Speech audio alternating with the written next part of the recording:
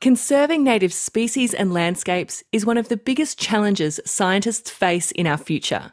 But what does conservation actually mean? I'm Tegan Taylor and this is Occam's Razor, a soapbox for science. This week we're hearing from Graham Webb, who's been working with crocodile populations for decades. He's been pondering the big conservation question and says part of the challenge we face is understanding what we mean by the word itself. You know, conservation means different things to different people. And for me personally, it's been something of a journey to try and understand just what it does mean. And I can remember sitting in Maningrida about 1974, talking to an industrialist from Sydney who had some rural land. He was talking about kangaroos, red and grey kangaroos.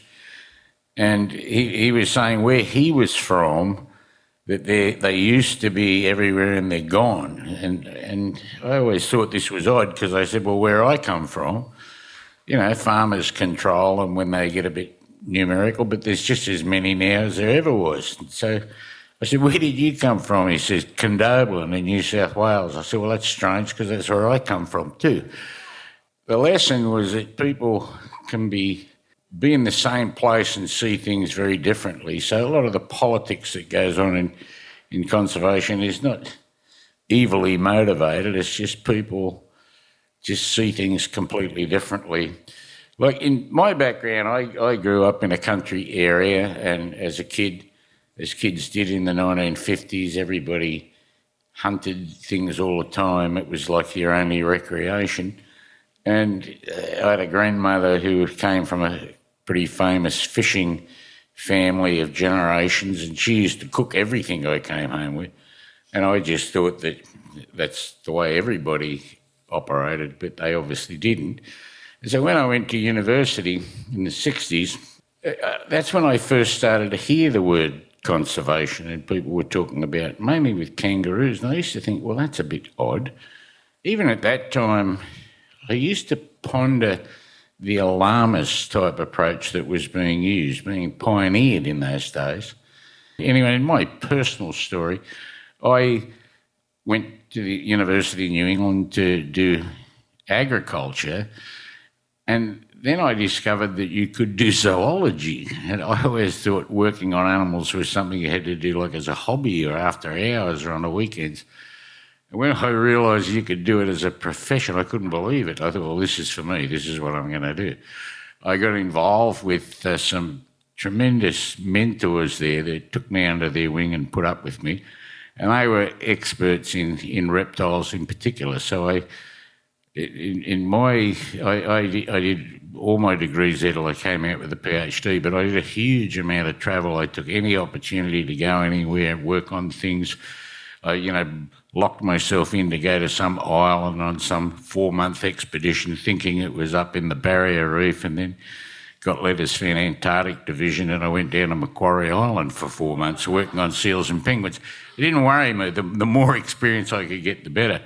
So when a program started up here on saltwater crocodiles by the University of Sydney, Professor Harry Messel, I came up as really the first full-time biologist because I was rural. I could work in the field. I didn't need the yellow pages every time something went wrong, and I was fascinated by reptiles, and I'd already worked out that you couldn't work on crocodiles unless you had tremendous logistic support. 1977, I'd amassed a lot of stuff. I was starting to get a bit disenchanted with Harry over a few things. And then I came up to the Territory working as a consultant with the Northern Territory government. There was no university up here then. So I worked through various establishments down south as a consultant and then worked on freshwater crocodiles. So by the end of the start of the 1980s, I was one of the few people in the world that had experience at two completely different types of crocodiles, and mainly the basic research, the natural history and the population dynamics at a time when CITES had come into force and there was a global interest in crocodiles around the world. So it put me in a unique position. But Where things started to change very dramatically is in the north. The saltwater crocodile population was recovering, and it was obvious to everybody because when you survey crocodiles, you can see the hatchlings, the 1-year-olds, 2-year-olds, 3-year-olds, 4-year-olds, 5-year-olds, 6. So you can see what's happening. And we're at the stage where we're getting lots of 2 and 3 metre animals. The public was seeing more crocs than they'd seen before. We suddenly had 2 people killed by crocs, 2 people badly mauled by crocs, and then just when the new government was trying to promote tourism and fishing expeditions, sweethearts started tipping fishing boats over, and crocodiles just became, like how many are you going to have? And so you had to sit down and work out how do you manage a giant predator like them, and they're a serious predator. How do you get the public to accept them in the future, or are you going to keep them restricted to national parks? And so the only model that I could see at the time, and I wasn't convinced that would work, was the model from Louisiana where landowners were allowed to sustainably use some of the population, so they had commercial incentives to manage the population. So, the Territory put this forward as a proposal. Well, did that cause problems? Suddenly we found massive academic backlash because people studying crocodiles were being funded on the basis of the endangered species label. And one of the biggest problems with that worldwide is those same scientists should be the first ones to say, yes, success, they're no longer endangered. But what that means is your funding gets chopped off. So everybody it was very politically tough. We had to work not just locally, we had to work nationally, internationally, but and our science had to be right, and we had heaps and heaps and heaps of it. So it eventually went to the CITES Forum, the Convention on International Trade in Endangered Species, and we got unanimous support so that we could go ahead with a ranching program that was about collecting wild eggs. Now, the rest is history, that program, and the population of saltwater crocodiles has recovered almost completely as far as we can work out. There's still the average size is getting bigger. The public, by and large, puts up with the crocs. They're generating at the base of an industry that's worth something like $100 million a year. A lot of that money flows back to traditional Aboriginal people that have every right to benefit from the resources on their lands. Seen globally as quite a success story because it generates all sorts of benefits. For me personally, it brought me into the area of trying to understand why there was so much controversy and what was conservation about. And I remember being stuck in an airport in Malaysia for 11 hours, and I put the whole time into thinking, what is conservation all about? And for me, wildlife conservation was basically about positive values to the community. So that meant if you wanted to help the population to conserve things, you had to promote positive values and get rid of negative values, which is what we've done. Now, unfortunately, in the world today, people, they see conservation as an umbrella under which there's real conservation, there's animal welfare and there's animal rights. This is really a battle going into the future.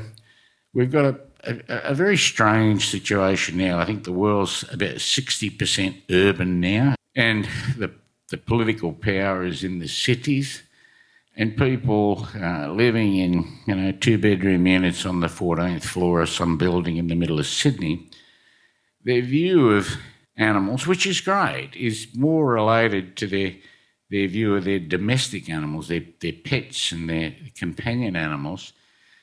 And they don't necessarily understand that there's still billions of people in the world that are surviving through using wildlife, and there's very legitimate claims to make sure you don't interfere with that too much. We now suspect that something like 80% of the world's remaining biodiversity is on Indigenous lands and local communities. And so the whole focus of conservation is starting to shift over to those lands And that means we've got to rethink the sort of fortress conservation, these ideas of putting big national parks in the areas. It happens all around the world, and excluding all the people who lived in those lands traditionally. So the world is changing very much in the way it's trying to sort out these priorities. But there is a huge difficulty with very well-meaning people, especially animal rights type activists, that are just ideologically opposed to the use of animals by people. So I guess this is going to be the future. We're going to see all sorts of controversy about wildlife conservation and the way it links with people. Science is our strongest problem-solving device and has a massive role to play in wildlife conservation, but politics will remain a bigger and bigger and bigger field. Thank you. That was Professor Graham Webb, crocodile and conservation expert, speaking there at our Occam's Razor live event at Darwin Railway Club on Larrakia Country in July. I'm Tegan Taylor, your Occam's Razor host, and I'll be swimming up through the muddy waters of your podcast feed with another Scientist Insights next week. Stream any ABC radio station live and on the go. Discover new podcasts, music and audiobooks, all free on the ABC Listen app.